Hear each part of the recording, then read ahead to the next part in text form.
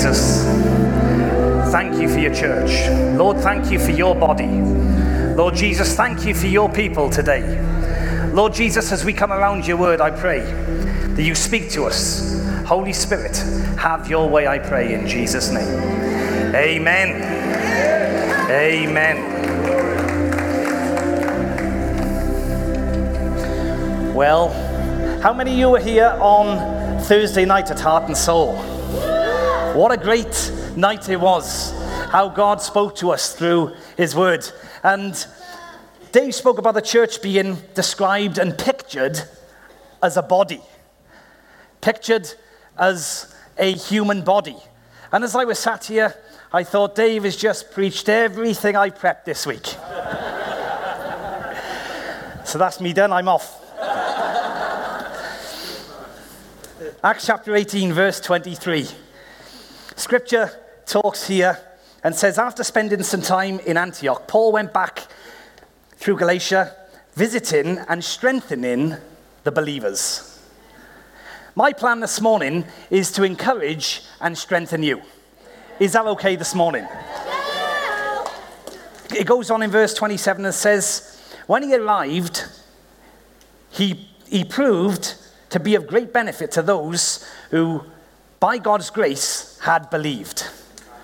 My prayer this morning is that I'll be of great benefit to you before you leave this place.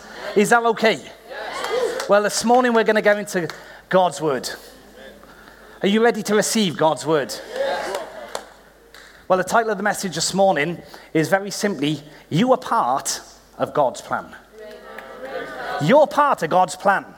God has a plan, and where God has a plan, he uses a man. He uses a man or a woman. He uses people, just like me and you.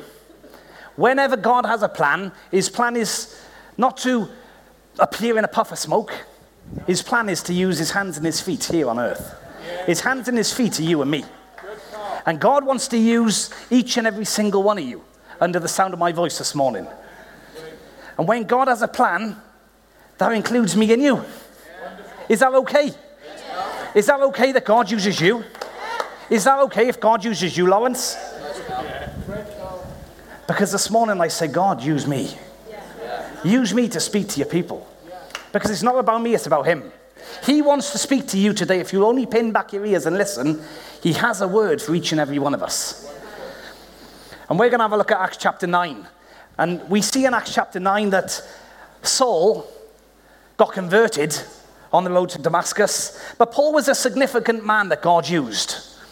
We know in Acts chapter 9 how Paul got saved, how he got converted, and he impacted the early church. Paul impacted the early church and went on to write 2/3 of the New Testament.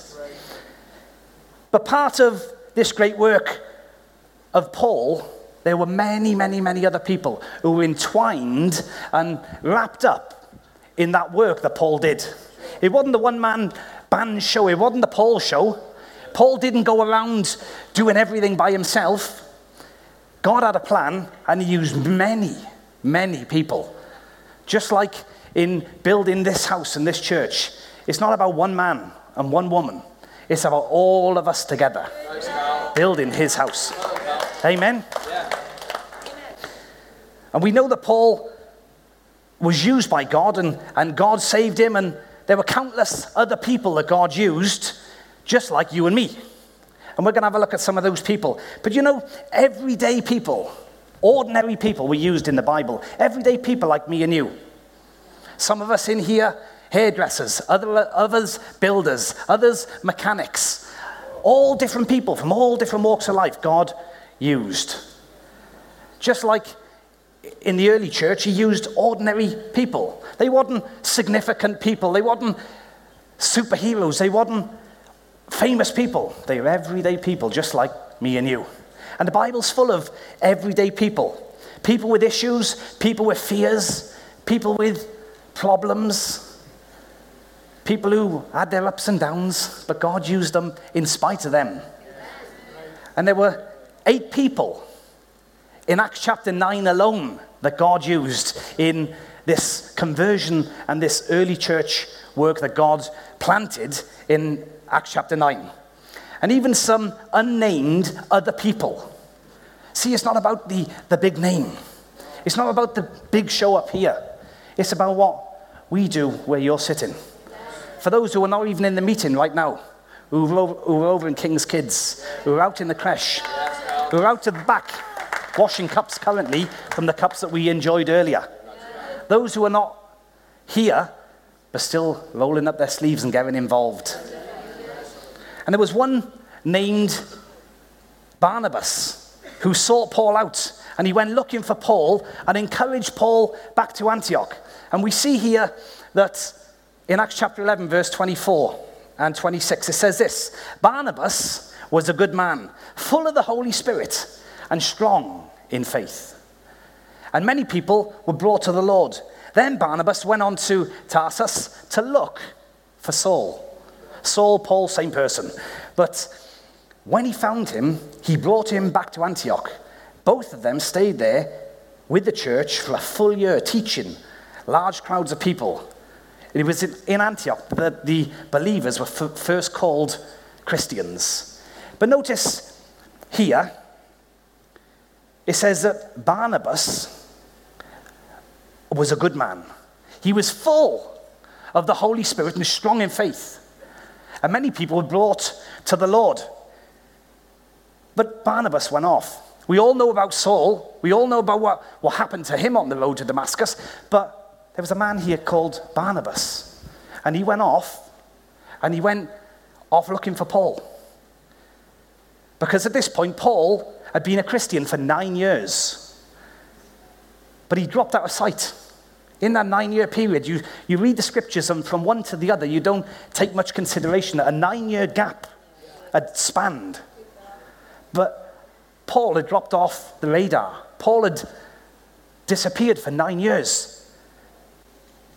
But Barnabas went and sought him out, and he exhorted him and encouraged him to go on to Antioch, to go on to what he did, and how we read the New Testament and the remaining 2/3 of the New Testament that he went on to write. If Barnabas hadn't done that, who knows what would have happened to his ministry? Who knows what would have happened to Saul's ministry if Barnabas hadn't got alongside him and encouraged him to keep on going and keep on going. And for some of you this morning, I want to encourage you, keep on going. Keep on keeping on. Because for some of you, the road's just getting tough. It's like you're trudging through mud. But you know what? Keep going. Because there is light at the end of the tunnel. Things will get easier. But you've got no one better alongside you than him. He's there right alongside you. He's there, your greatest encourager. He's the one right there to push you on. He's your greatest advocate. When you think there's no one behind you, the people that you once had round you are no longer there. No, he's there. Your best friend's beside you. But let's have a look at Acts chapter 9. We see so many people were used for one mission and one purpose. And God works through people. Dave spoke on Thursday night about the body in 1 Corinthians chapter 12, verse 12. Read it when you get home. We haven't got time to get into that this morning, otherwise we'll be here till maybe next Monday or Tuesday. But, all right, let's get into it then, James. Make a phone call, tell him you're not coming home today. But Dave talked about how on Thursday night, how the church is the body of Christ. And how there's one body with many parts. And you're a part of the body, just like I am. Some of us are hands, some of us are feet, some of us are mouths, some of us are heads, there's all different parts of the body. But, hey, we're not going there, I ain't got time. But can I just take a moment to say this, that God is not looking for perfect people. God's not looking for perfect people, church. If you think God's looking for perfect people, you're in the wrong place. Because God is not looking for perfect people. You're not looking at a perfect person here today. What God's looking for is available people. Available people who will say, yes, God, I'm in. Willing people People who are willing to say, yes, God, I'll get involved. Yes, God, I'll do it. What is it you want me to do? I'll do it. I'll roll up my sleeves and get involved. Willing people, willing to do whatever he asks you to do. Do you know that you're the answer to somebody's prayer? You are the answer to somebody's prayer. Somebody's been praying.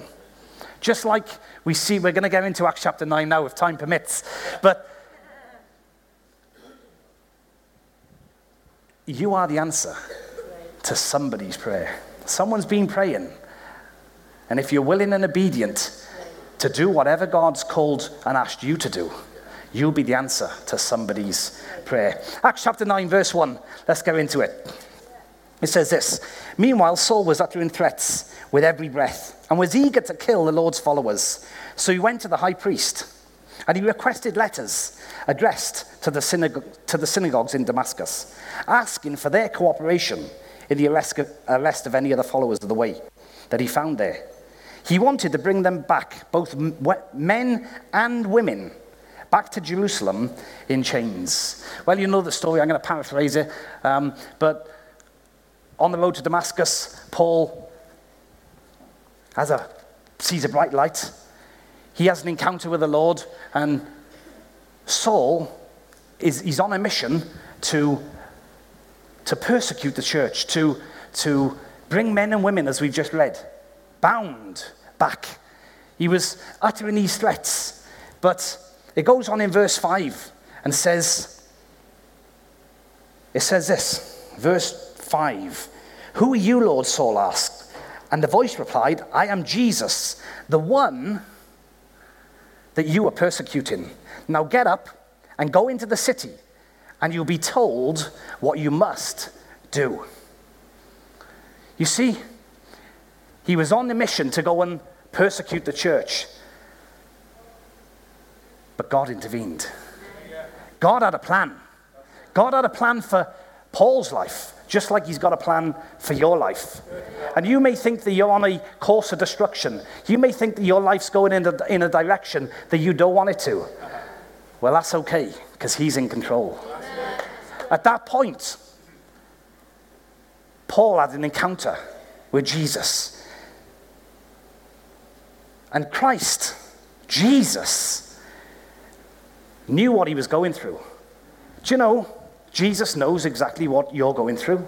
Jesus knows exactly how you're feeling. Jesus knows everything about you, and he's there for you. Jesus knows what you're going through. And for some of you, you're wondering where Jesus is in your situation. Saul was on that road. He was going about his mission. He was going off to Jerusalem to deliver the letters. And Jesus turned up on that road and impacted his life. Well, you're probably wondering, well, my life's a mess. My life's a problem. Well, he knows what you're going through. He really do. And verse 5 says, now get up and go into the city, and you'll be told what you must do. You know, God will not show you the end picture. Do we not live a life of faith? Do we not live a life of trust in him? Well, he's not going to show you the end picture. 18 years ago, he didn't show me where I'm going to be today. No, he showed me where I was going to be 6 months later. Not even, sometimes a week later. But God's not going to show you the end picture. It's about trusting him. It's about trusting and relying on him. And verse 5 says, now get up and go into the city, and you'll be told what you must do. He didn't show Paul that later down the road, he'd go on and be a man that 2,000 years later, the church is still talking about. He didn't show Paul that he'd go on and write 2/3 of the New Testament. He didn't show, no, he simply said, get up, go into the city. For some of you, you need to get up from where you are. Get off this and start standing on these. Stand on your feet and start to do what he's asking you to do now. Because while you're sat on this, you're not going to be going anywhere. You think of a car, how difficult it is to steer or turn the steering wheel of a car when it's stationary. You can't turn that wheel. But even if the engine's not on and it's broken down, you start pushing it And it might just be dribbling along how easy it is to turn and maneuver that car. Well, God will move you and he'll turn you if you only start moving. It might just be 1 foot today, another foot tomorrow, 1 foot in front of the other, and you'll get to where God wants you to be. He'll move you and show you, just like he did for Paul here in verse 5. You'll be told what you must do. But it says, get up and go. Action is needed. God's calling us to action. And you wonder why God's not using you? For some of you, you're wondering why, oh God, I wish you'd use me. And you're wondering why God's not using you. Well, get up and start going. Get involved. You pray, oh God, I wish I could work for you. I wish I could do something for you. That's fine. We've got King's Kids teams that need people. We've got a welcome team that need people. There's tea and coffee that need serving for people. There's toilets that need cleaning. This place is a big old hole to hoover. But God needs you and he needs me. If only we'll roll up our sleeves and get involved. But verse 8 goes on and says this. Saul picked himself up off the ground. But when he opened his eyes, he was blind. So his companions led him by the hand to Damascus. You see, we're going to have a look at all these people that God used in Acts chapter 9. All these people, it wasn't just Paul. Paul at this point had just got up off the ground. He picked himself up off the ground, but when he opened his eyes, he couldn't see. He was blind. So I don't know about you. I got a few people I know are blind. A friend of mine, John, blind, can't see a thing. He needs you to take him by the hand and lead him. Otherwise he'd trip over things. No good for no one, that is it? So his companions led him by the hand to Damascus. Let me ask you a question, church. Can you take someone by the hand today? Yeah. Thank you. Amen. Can you take someone by the hand in this place? There's new believers that have just got saved and they don't know our culture. In fact, church culture is weird. We say all these Christian terminologies. We all know it because we've been around a while. But for someone who just come in through the place, words that we, like righteousness and holy, and what does that mean? For people who don't know. Righteousness, very simply, means right standing with God, being in a right relationship with God. But how do the people who just come in know? They don't, but they need you to lead them by the hand. Each and every one of us can take hold of someone. You can grab the hand of someone who just walked in and you've just met them and they're having a cup of tea at the back at the tea station. And say, hey, how are you? Let me get your number. Let's meet up in the week for a coffee. Grab hold of the hand and lead them along this path. Lead them along this path of church life so that they can become integrated in this fantastic and wonderful house that we have. Amen? Amen. But even saying that, some of you are thinking, well, I can't do that because I'm only a new Christian. Well, that's okay. Because you don't need to be 20 years down the road. You only need to be one step ahead. You don't need to be a mile down the road. If I'm going to lead you or you're going to follow me and we're going to Cardiff and you're in the car behind, as long as I'm one car in front of you, I can see the sign. I can see the sign that says Cardiff, turn left. So I can go and you can follow. You don't need to be 2 junctions ahead, because otherwise 2 junctions ahead down the motorway, they're not behind you, they lost you. You don't need to be 2 junctions ahead of someone, you're too far. All you need to be is one step ahead. Take hold of someone by the hand and lead them and guide them and show them. Verse 10, it says this. Now there was a believer in Damascus named Ananias. The Lord spoke to him in a vision calling Ananias. Notice what he says here.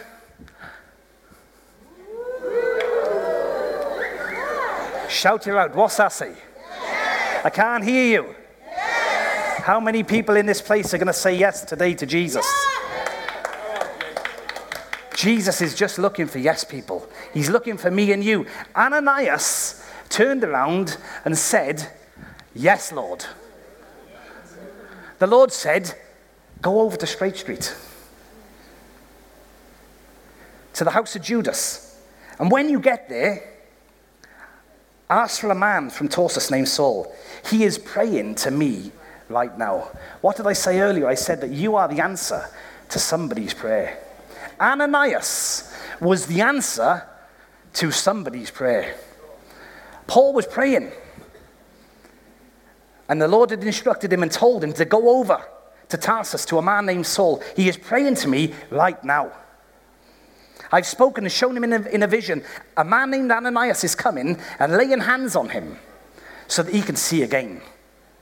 See, this morning we laid hands on the sick. That's Bible. You see it right there. The Bible tells us and instructs us to do these things. If someone's sick, lay hands on the sick. You don't need to be, as I've already said, you don't need to be years in the church and following Jesus to lay hands on the sick. That's for me and for you. If you know someone who's sick, lay hands on them in Jesus' name. Because it's nothing to do with you. It's nothing to do with me. These hands are just tools. These hands are just plain old simple hands. But when the power of God, and you take God at his word and you trust him, and you do what God wants you to do, and you take him at his word and lay hands on the sick, God will do the rest. You just dare to believe that God will use you and take your hands when you lay them on sick people and see blind eyes open. You see it. You really will. You will see him do it. Because he's God, and all he's looking for is available people. He's looking for me and for you to say, yes, Lord, I will. You're the answer to somebody's prayer. And God will use you if you let him. I said if you let him.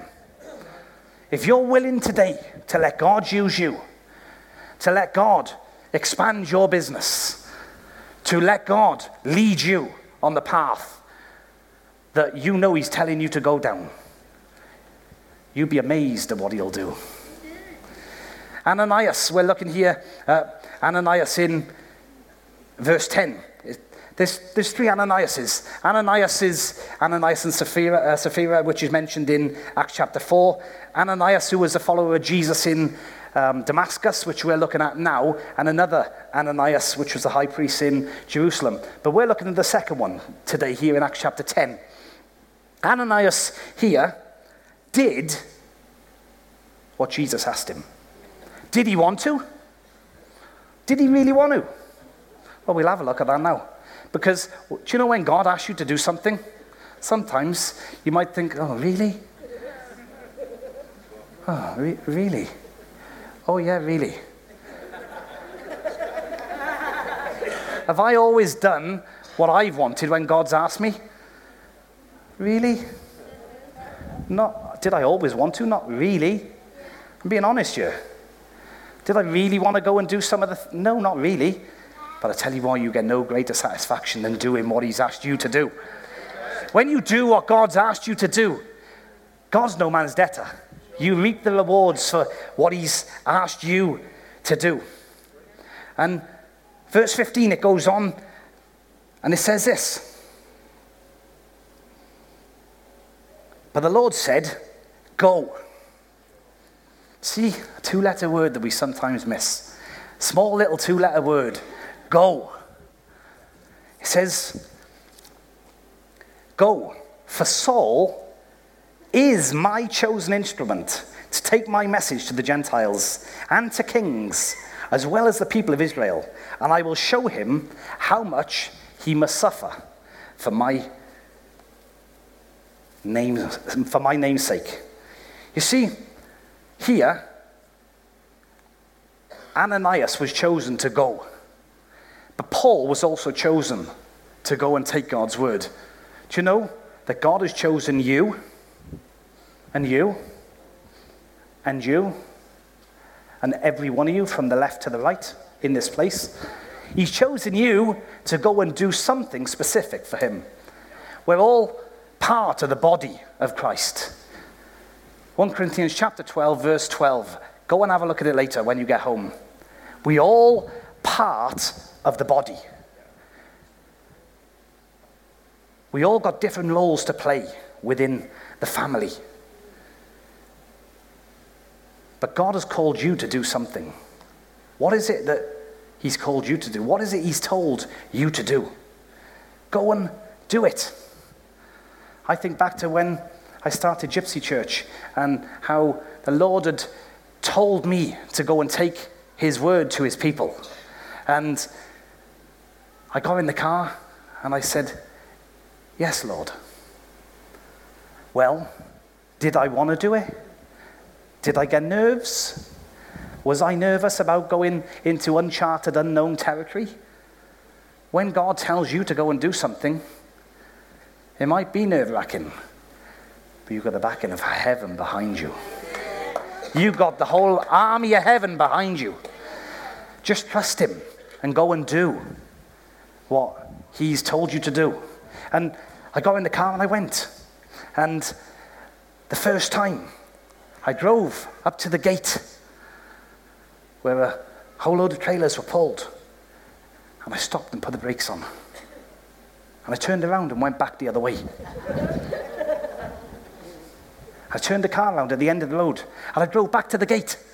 I stopped, put the brakes on, and turned around and went away. Third time, I took a run at it. I put my foot down. I got to 50, thought I could make it. 60 on the clock. It's only a 30 road, God forgive me. But I got through the gate, whoosh. Too late then. Someone come out. I was having a chat with a man. And he invited me in for a cup of tea. And I led him to the Lord and we were talking. And just very simply about the love of Jesus. About how Jesus has a plan for him. And how Jesus died on the cross to forgive him of his sin. And how Jesus loves him just like he does me. With all my mistakes, all my failures, all my mess ups. But Jesus loves him. And died to forgive him of all of his past. Not some of it, all of it. Just like he has you. And with that, well, there was someone who got saved. Someone who come to know the Lord. Well, what? We're not called to make decisions. We're called to make disciples. So I was left with no option but to disciple someone. To lead someone by the hand. To take hold of someone. Like I just said, one step at a time. And that's how Gypsy Church started. And we started Bible studies and different things. But did I want to go and do that? Did nerves grab hold of me? Of course it did. I put the brakes on twice. But I tell you what, over the years we've seen hundreds upon hundreds upon hundreds of people come to know the Lord up and down this country. Give God praise.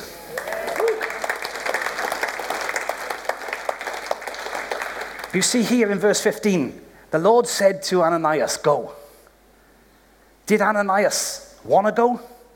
Did he really want to go and do that? Well, let's have a look. Ananias, the Lord said to him in verse 11, go over to Straight Street to the house of Judas, and when you get there, ask for a man from Tarsus named Saul. He's praying to me right now.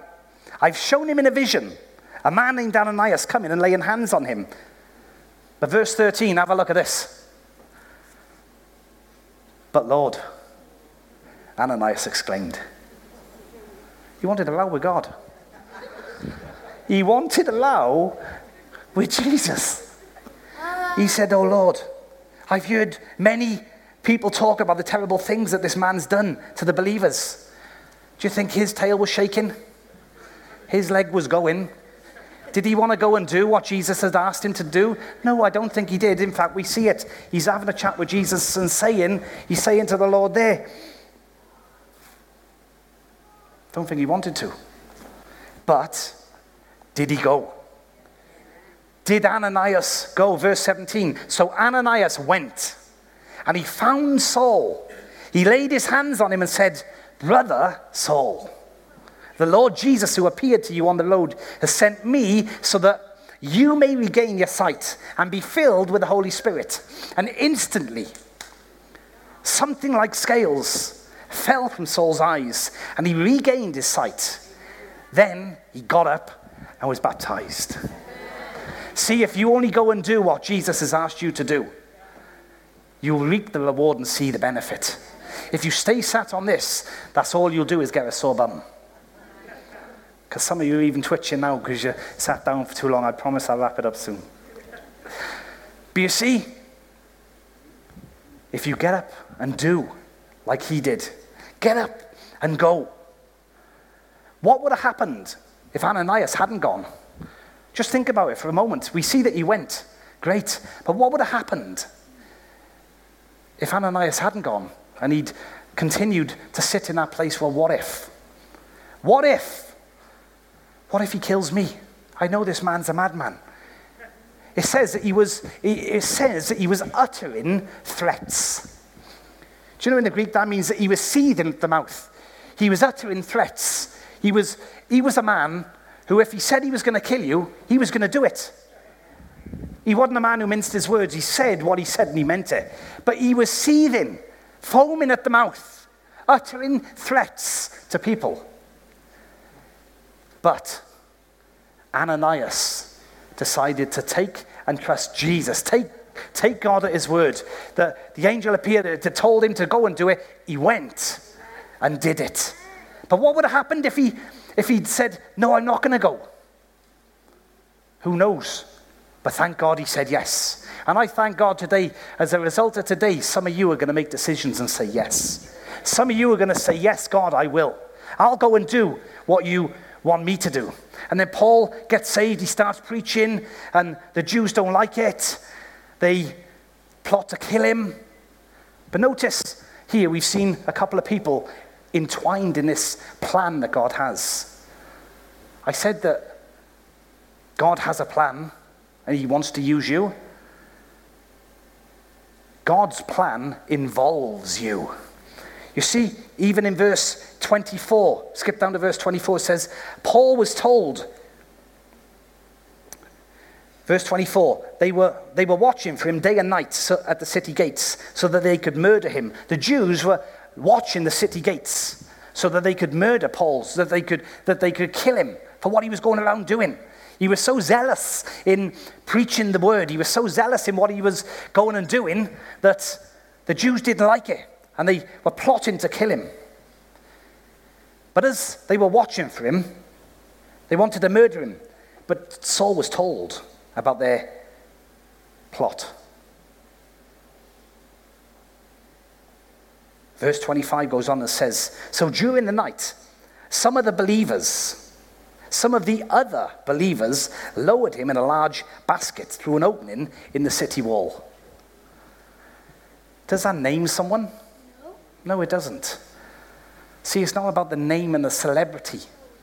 There's some other people here that are not even named in the Bible who are part of God's intricate plan of the New Testament. There's some other people, it just simply says there were other believers.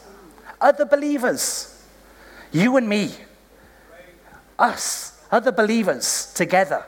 Just part of God's plan. Part of God's workmanship, part of building his church, part of building his house.